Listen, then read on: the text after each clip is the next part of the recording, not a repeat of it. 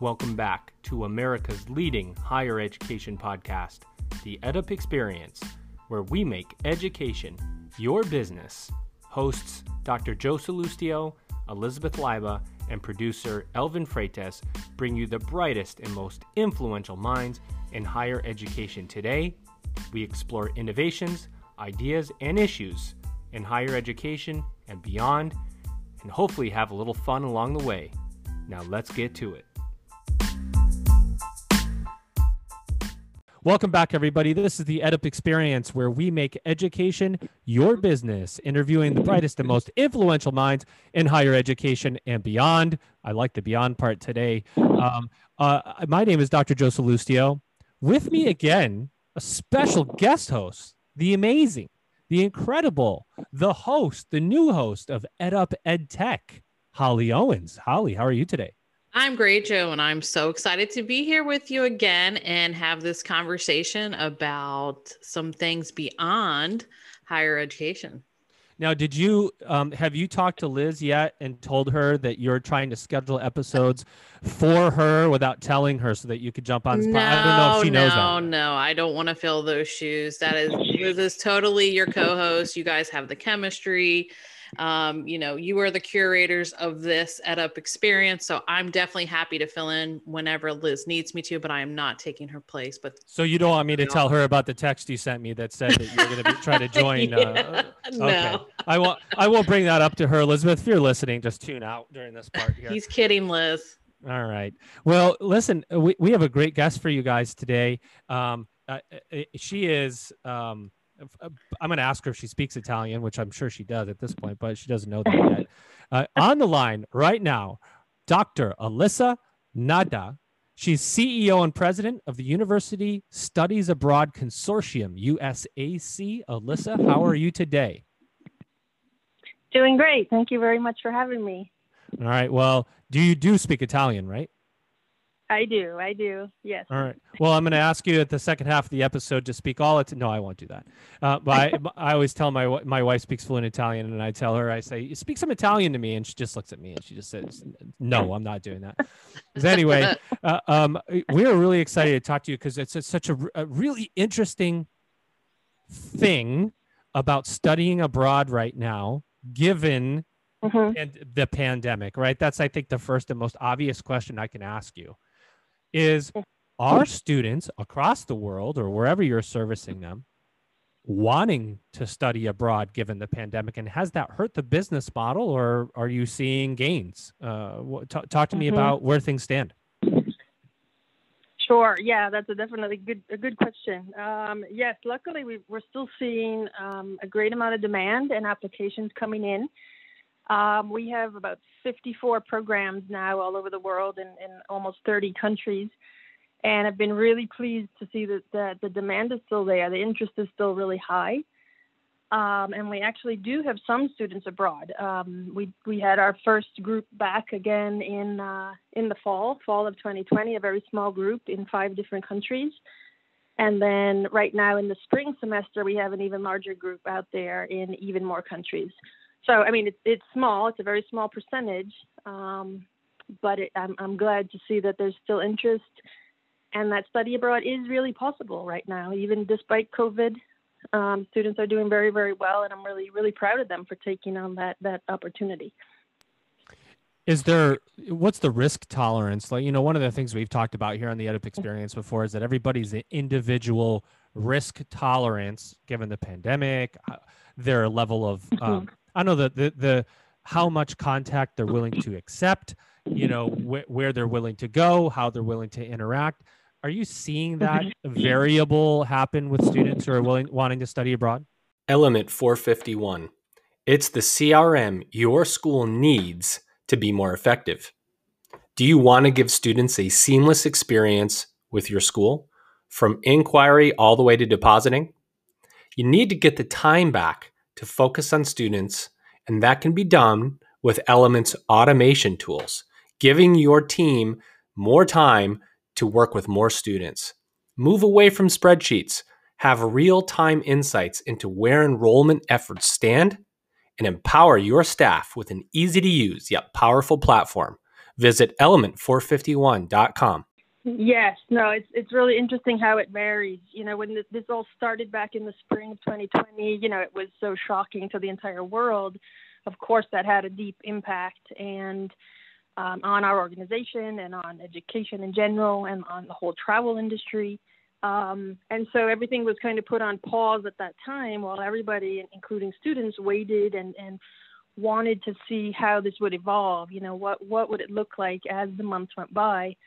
And that continued through the summer, I have to say. So we didn't have any students abroad in the summer, but then we started seeing it ramp up again for the fall of 2020, and that's how we were able to have some students go. I mean, certainly they're correct to have concerns, they and their families and their universities, because we work with hundreds of universities across the U.S., and we're partners with them, and so we follow the decisions that the universities make. You know, if the university is willing to support the student to go abroad, then that means they're have a much higher possibility of getting their credits to transfer back home, right, to their degree, and so that's a really important piece of this puzzle. And so again, I was really happy to see there is interest. Starting from last semester. But again, it's all about responsibility. I think we as an organization saw the great responsibility that we have. If we are going to send students abroad, we need to make sure that they are really well prepared and informed. And so we've really ramped up all of our pre-departure advising, documentation, trainings, everything that we can possibly do to be as clear and transparent with students as possible. So that they can make the best decision for themselves, you know. And so I'm really proud of the ones that did go abroad in the fall and who were able to immerse and be really comfortable despite the very strange, unique moment in history that they're living. So much of this is so interesting. Holly, you can pop in here. I'm ready to pop in. I'm definitely just absorbing all this information, and I'm really glad to hear that students are still going abroad, even with COVID-19, and now with the vaccine and everything out. That's also good news for study abroad programs. And I see you have a ton of affiliated universities from Clemson to University of Maryland. That you are working with to help, get students abroad. So I want to hear more about how you work with those schools and what that process looks like. Tell our audience how that looks when you partner with an institution, because I remember, going to the study abroad office way back when I was in college and thinking about going to Australia. To study something, and it was just very they just gave you a little packet of information and then you had to decide. But this looks so much more granular and so much more like a partnership and so much information that you guys are sharing with the students. So can you talk to us a little bit about that? Sure. Yeah, we're absolutely university based. I mean, we're a consortium, so we work with 35 main universities around the U.S., but also hundreds of additional ones. So there's no limit to students from any university in the U.S. or even college or community college. They can attend USAC programs, and it's all based on relationships. It's really important that we have a good relationship with these universities, and because we work together with so many universities, we're able to offer them many more opportunities than maybe they could do on their own, financially and academically, for example. So many universities have their own programs or have, their own independent short-term programs. Other opportunities include enrolling directly into a host university abroad if a student wants to do that. And then there's this other version of study abroad, which is what we do as a provider of study abroad programs. We create the full package. We have, full-time staff on the ground in most locations. We help them develop the curriculum and the courses, the field trips, internships, volunteering in the community. We help them with housing. Every piece of that puzzle of study abroad, it comes together in that way. And so in that way, that helps the universities to do it on a much larger scale, is what I'm trying to say. Absolutely. So I can definitely see that helping them, with getting all that, I was a transfer student, so I understand, like, if you're taking a class elsewhere, especially another country, you have to figure out how that's going to translate as you matriculate through a program here in the United States. So that's awesome stuff that you guys are doing. And really, I'm sure that's helping the institutions grow. Right, it is. And especially now. Oh, no, you go ahead. No, you go ahead. Okay. No, I was going to say, especially now with COVID, I mean, as we've seen, so many universities, and institutions across the U.S. have been hurt financially, so unfortunately, a lot of study abroad offices have been impacted. They've lost staff members, their budgets have been really deeply impacted. And so that's where we're able to step in and really lend a hand, because again, we've got our staff on the ground, we've got our programs that are intact and running. And so we've been really trying to help universities much, much more in that way. And that's been that silver lining to this whole thing. Really, after many months of this, we've been able to work much more closely with so many current and even new universities across the U.S., new partners that we've been able to develop, because we've been able to help them solve the problems that they have, or to achieve their, international education goals at the same time. Alyssa, there's a really there's a big cultural piece of studying abroad. I'm going through your site and I look, there's a lot of material here about equity and inclusion, studying abroad, questions that the student needs to ask themselves, like, how will my identity be perceived? Will I be a minority in this country? What are the stereotypes that are there? How important, or how, I want to say important might be the wrong word, but how, what's the focus? How, is that a big focus for those students as they look to study abroad, that the cultural sensitivities be the right, temperature for them, because you've just got a lot of resources going over the equity, to the diversity, the perception. Mm-hmm. Talk about that a little bit. Sure. Yeah, that's absolutely a topic that is so much in the news and is growing so much more over the last few years, and is really an important piece of study abroad. That's the main reason we want students to have international experience, is to be exposed to something different and to open your eyes and your mind and realize that your way of doing things is really just one way, and that there are so many other ways out there in the world, and to not be afraid of those things. That differences exist. They're not necessarily bad or negative, or any less important or more important than your way of doing things. And so that's a major reason why we want students to have that experience. But I understand your point, and it's true that more and more students are asking those kinds of questions.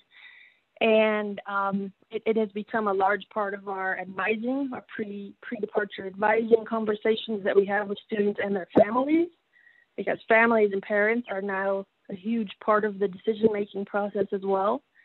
Many students are first generation. Many students who go abroad maybe speak Spanish at home. They're heritage seekers or are heritage speakers, and then they want to go study in Spain or in Costa Rica, for example, and learn a culture and a language even more deeply in that sense. And so this is an important topic, and we're involved with a great organization called Diversity Abroad, run by Andrew Gordon and his team, and they provide so many excellent resources and materials to help advisors, to help study abroad organizations like ours and universities to talk through those conversations with students and their families. Are students abroad, well, let me ask it like this. Are United States colleges and universities still held as a gold standard? Is that where students from other countries still want to study? Or do you see a shifting landscape to universities in the UK or Australia or China or Japan being the go-to for students looking to study abroad? Wow, that's a $1 million question. That's a good one. I do think the U.S. is still held to a high level and is respected U.S. institutions, universities. However, yes, I would say in the past few years we have lost that a bit. We've certainly. And why have we lost that, Alyssa? Yeah. Because I will tell you, the majority of our audience, about 84% of our audience, is United States university, college and university higher ed professionals. And so this question, more than any other, is so important to their futures of, are students abroad still looking at your college and university as the best place for them to learn? You're telling me the answer is kind of not really anymore. And why is that? Well, I mean, without getting too political, I think the last 4 years have really hurt the image and the reputation of the U.S. around the world, not necessarily the U.S. education system, but the U.S. as a country and as a culture. So many different restrictions were put on international students coming into the U.S., and so correctly so, they started to look elsewhere. And I have been reading and seeing that, yeah, they respect and they're looking to the UK, they're looking to Australia, even New Zealand, because they're seeing the way that those cultures and countries are managing COVID, managing immigration, managing their relationships with international universities and partners and students. And so, unfortunately, yes, at the same time, I think now with a change in the U.S. administration, there's hope on the horizon. I think we've started to see that already shift even in this first month of their term. But I think also a part of this is that on U.S. campuses, I have to say that international education is not always celebrated or even publicized or promoted well enough. And I think that's unfortunate. Again, I think that's tied to the budget cuts, the demands, the obstacles that all U.S. institutions are facing right now. But that's a message that I would love to send to all U.S. institution presidents and provosts. Absolutely need to keep international education on their agenda and on the table. It's too easy to brush that aside and focus domestically. Because there's just so many benefits to not only study abroad, but to bringing international students and faculty into your campus, and not just financially, but culturally and academically. And so there are major benefits to it, and to internationalizing campuses, both in the U.S. and abroad. And so that can't fall off the agenda. I mean, that's extremely important. Yeah, that's definitely, in the last 4 years have been a challenge in higher education, like you said, for the international students. But I also see that you do have, abroad programs the other way. So, there's a gateway for students in China to come to some universities in the United States. So if you want to talk about that initiative, and do you plan on adding, or are you trying to add some partnerships there with bringing more students from other countries into the United States along those same lines? Yeah, that's a good question. I mean, USAC was founded and really designed as a study abroad organization. So the majority of our work is still sending U.S. students out into the world to learn and be exposed, and then to come back, or to use those skills in even another country.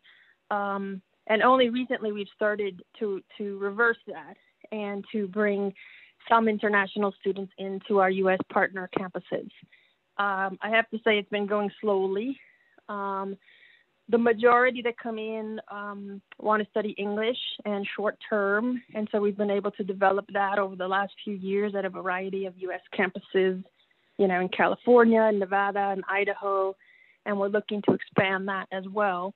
But again, because these last few years, the restrictions on international students and the financial demands of the U.S. campuses, that has really hurt international students and the number that can get into the U.S. And so our numbers have gone down for various reasons. But we are working on that often and trying to rebuild that as this, kind of secondary branch of USAC. But I think that's going to take quite a while to develop, to get it all back on track. The U.S. has to rebuild its reputation. And I think it will happen. I think it will definitely happen, but it will take some time. Yeah, I do think, we work with hundreds of universities even outside of the U.S., and there are many, many students who do want to come here, who do want to study in the U.S., but for the most part, it's a financial burden. And unfortunately, because a lot of U.S. universities are not able to offer scholarships or lower the tuition rate. And so it's this very difficult balance that we have to find, so that more students can come in. I think U.S. universities do appreciate international students and realize the value, but then there's so many hoops and obstacles in between. They tend to become, secondary, and not as many students or not as many opportunities as there could be. And it's unfortunate because it hurts the U.S. campuses, it hurts the U.S.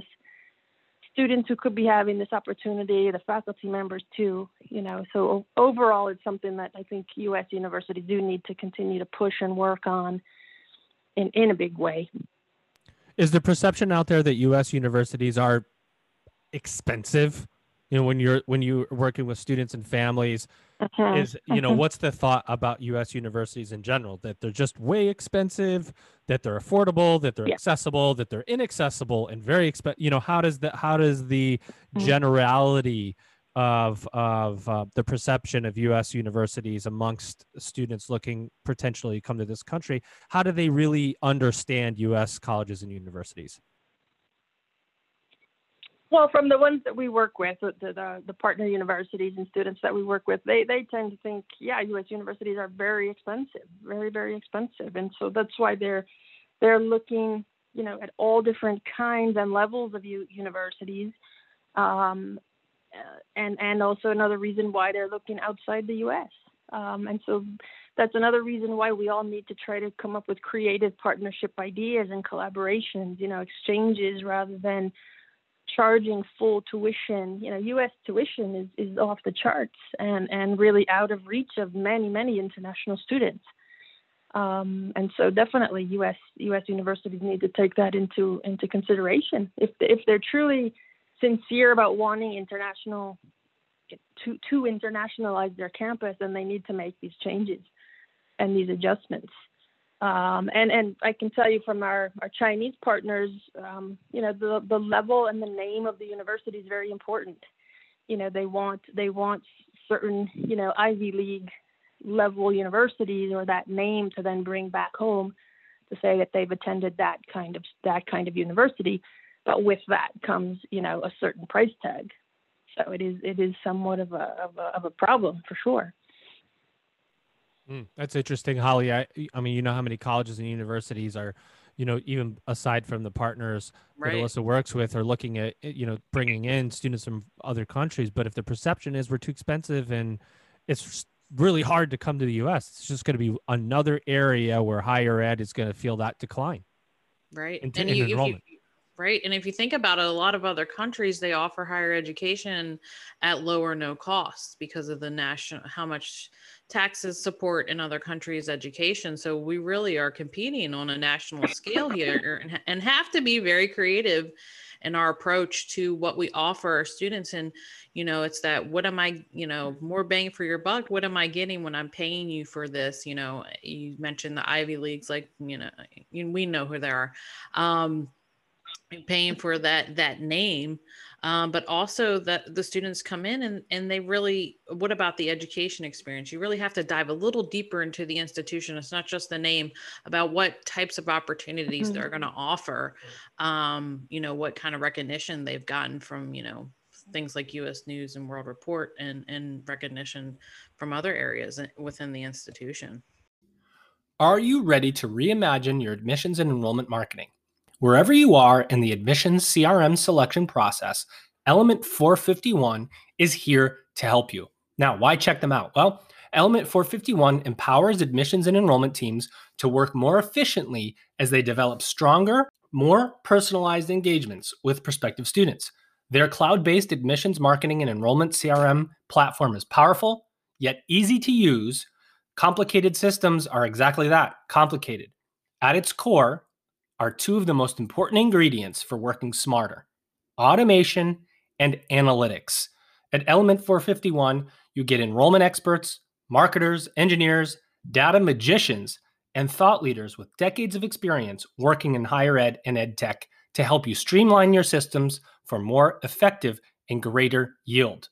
Visit them at element451.com. That's element451.com. So, in speaking along those lines, we're talking Was about. Was I supposed to pick up that moment, Yeah, I Holly? feel like that was a transition to you, Joe, because I just know, like, after I say something, it's like you hop right in. Well, it's like two football players trying to figure out how they quarterback and receive at the same time as we. I'll be Gronk and you can be Tom Brady, okay? Yeah, except in this case, you're Tom Brady. It threw it right to my chest, and I was Gronk, and I dropped it in the end zone here.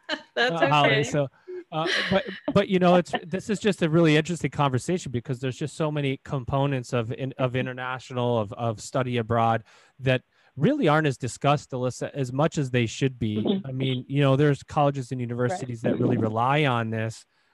It's not a much discussed topic. Talk to me a little bit about, though I want to ask you this from your international perspective. Colleges and universities across the United States are going through a tough time. Obviously, due to coronavirus, we're seeing enrollment declines. The college age student, the 18-year-old, as we would expect, a quote unquote traditional student, that population will decline over time.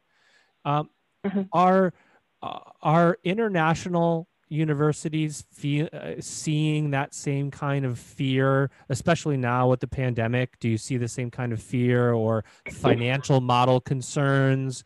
Or I think about China and what do they have, like 1 billion people there or something? I can't imagine that there's universities over there that are struggling for students. Is the U.S. unique in that we are seeing some systemic failure in our university systems? Yeah, I would say so. I think the U.S. Has priced itself, in a very difficult position. In regards to international students. I think the interest is out there from what I can see from the universities that we work with around the world. The interest is there. There's still a little bit of hesitation. Everybody's just kind of sitting back and waiting to see what happens with COVID. But the world is opening up more and more each month, luckily. And so I do think those numbers will grow. You mentioned, like in Europe, for example, the Erasmus program.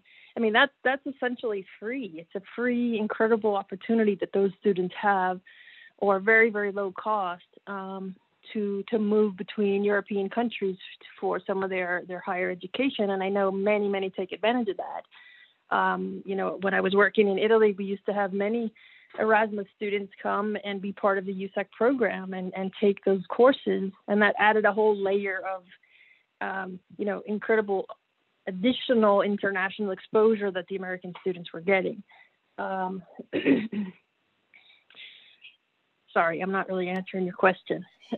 No, you are. Yeah, you're answering it. I definitely think you're answering it. And it's hard to get U.S. institutions to kind of wake up a little bit and see what's happening internationally and kind of stay on the stage competitively on the world stage.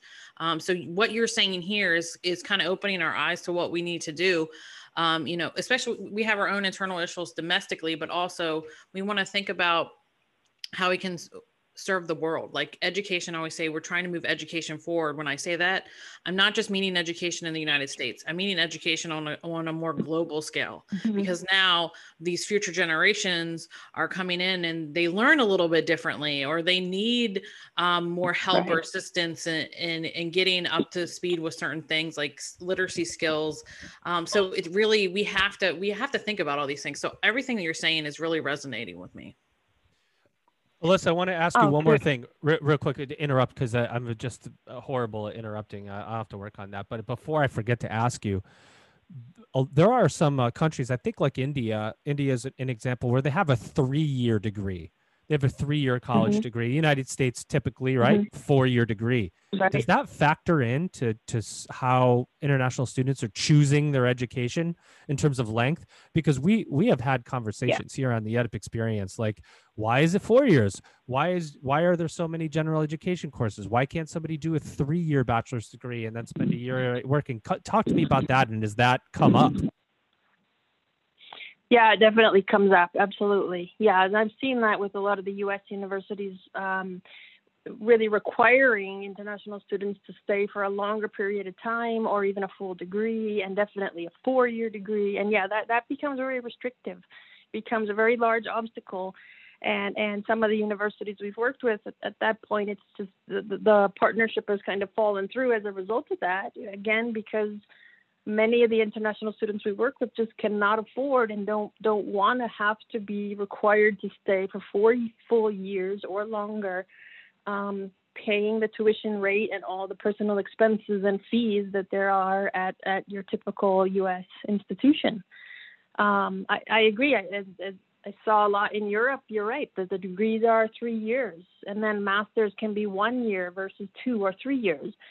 And so there are different levels and different layers and forms of these degrees. And I do think that puts other countries ahead of us. I really do think that is a factor. That is a factor for sure.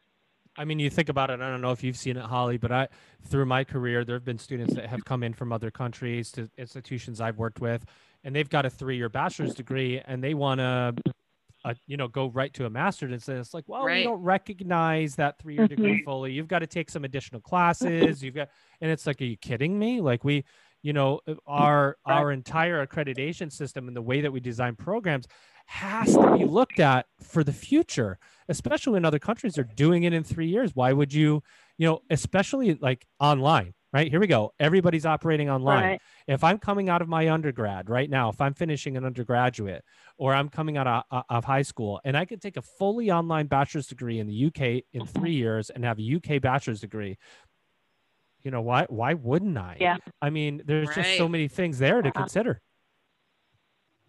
Yeah, it's been very interesting. I'm glad you mentioned that. It's been so interesting to see our entire field of education, but also international education, change and be forced to change. Because I think we've always been a very traditional kind of field where study abroad meant you go for a semester. Years ago it was, junior year.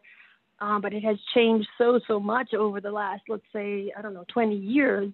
Even the topics, that students can study. I really find that fascinating, because years ago, when I studied abroad, it was, very humanities based, and students would go for a semester or a year. You'd go for language and culture and that kind of study area. Nowadays, it's open to any kind of student.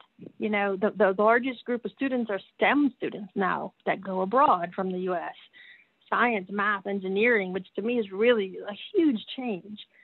We have loads of business students or social sciences. You still have students studying languages and cultures, of course, but the whole face of study abroad and education abroad has really changed. It's really, really interesting to see this evolution. And then add COVID on top of that now, and that has forced us all to look at the way we work and what we offer in an entirely new way. And so you're right, everything now is online, or, much shorter sessions are now available, 3 weeks, 4, 5, 6 weeks, 6 weeks programs, summer programs, January programs. So, I think it's a positive change is what I'm trying to say, that now we're able to reach so many more students, and meet their needs, because the needs are different, and I think it's a great positive change that we've been forced into, and on that note, I think too, online education will still online education will remain a part of study abroad to some degree even, and this is a really interesting combination that I don't think people would have agreed to or admitted, even 2 years ago. As you've seen, a lot of the study abroad options are now virtual options, courses and internships. And so it's really fascinating to me. I'm getting off track, but I think it's fascinating to see all the incredible changes that are going on around us in the field. No, there's a lot to say there for online education. And I love it how you noted that they were forced, they didn't willingly come to the online stage. And this is something, my trade is instructional design. So getting the buy-in from faculty, from students, from people in the US about how online education is important, and it's another modality that is completely functional and people can earn degrees that way. I've got my master's degrees online. I'm getting my doctorate online. So it's completely a viable option, and just, giving that experience to the students who need it, in class. People always try to make sure that in class and online have the same components, but it's not the same. You don't want to, they're not competing with each other. They're totally different modalities, just like the diversity of the students you have in your classroom. And talking about the 3 years and the 4-year degree, it's really quality over quantity is what I think about. What are those institutions internationally doing that we're not doing, where we have students here that are required to take general foundation requirements, kind of like high school setup things where you have to take like a physical education, you have to take like a foreign language, if that's part of your major. Some of those things should remain relevant, but other things, what could be taken out so that the track to matriculation is a little bit faster and we can get them in the workforce, and then provide that quality in connecting them with real world experience as well.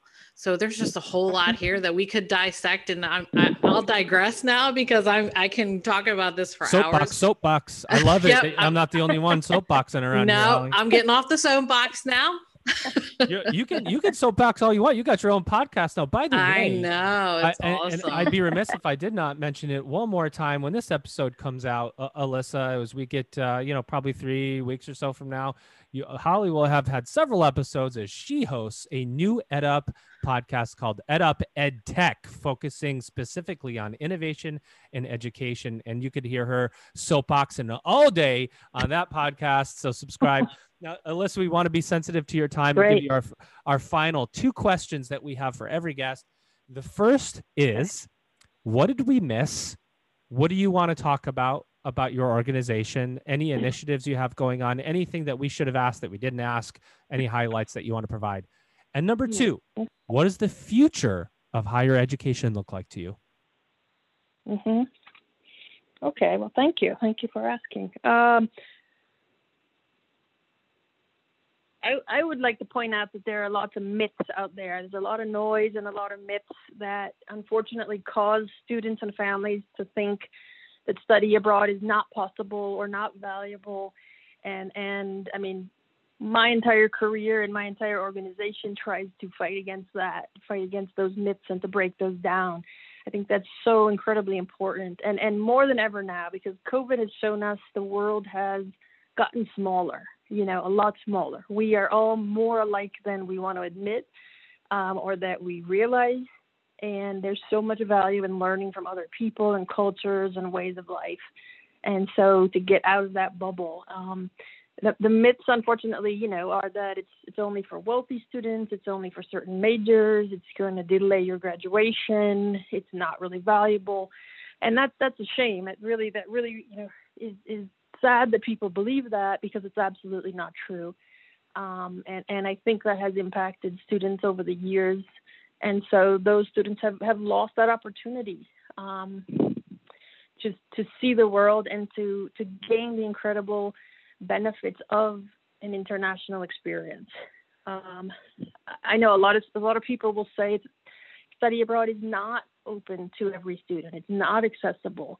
And I really don't believe that. Maybe years ago that was the case. I don't know. But right now it's absolutely not the case. I think, again, we've all been forced to become incredibly creative and innovative and really work with the students to meet their needs.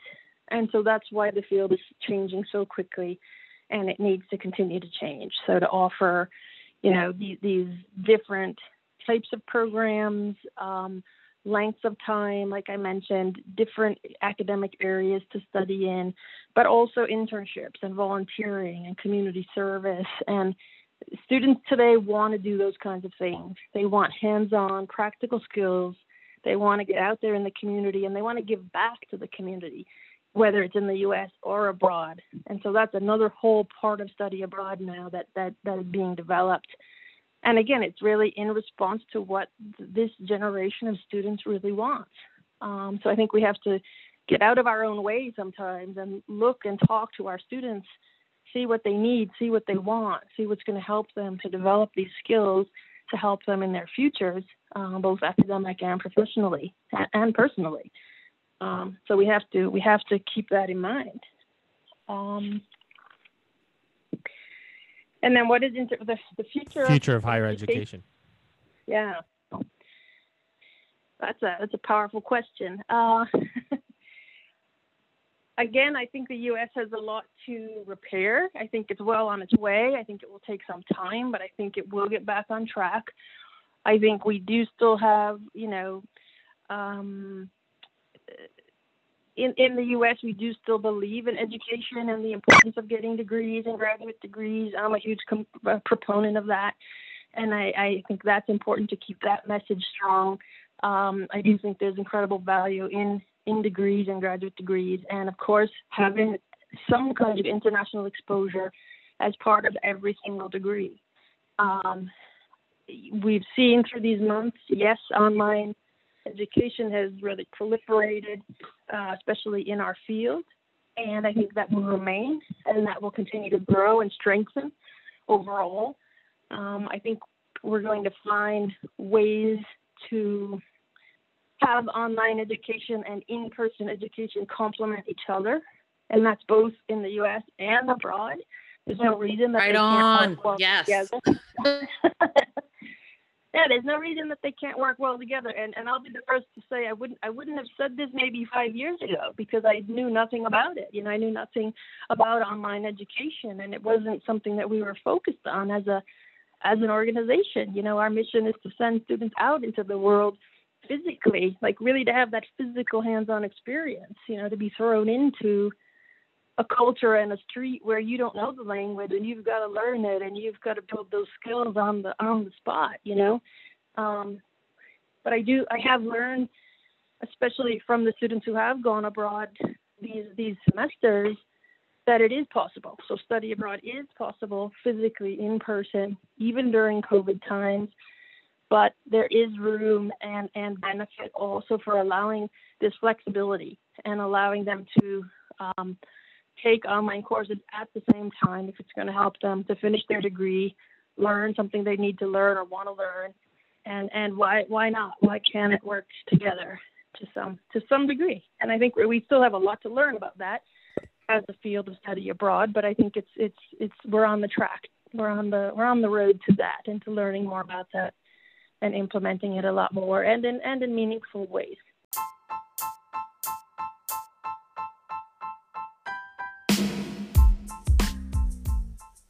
Hey everybody, we hope you enjoyed that episode of the EDUP Experience. To learn more about the EDUP Experience, please visit our website at www.edupexperience.com and subscribe to our email list. Please share this podcast, head over to Apple, and please give us a rating and review. We appreciate your feedback. And of course, subscribe to the EDUP Experience so you're notified when our episodes drop. Here at the EDUP Experience, our goal is to make education your business. Thanks for listening.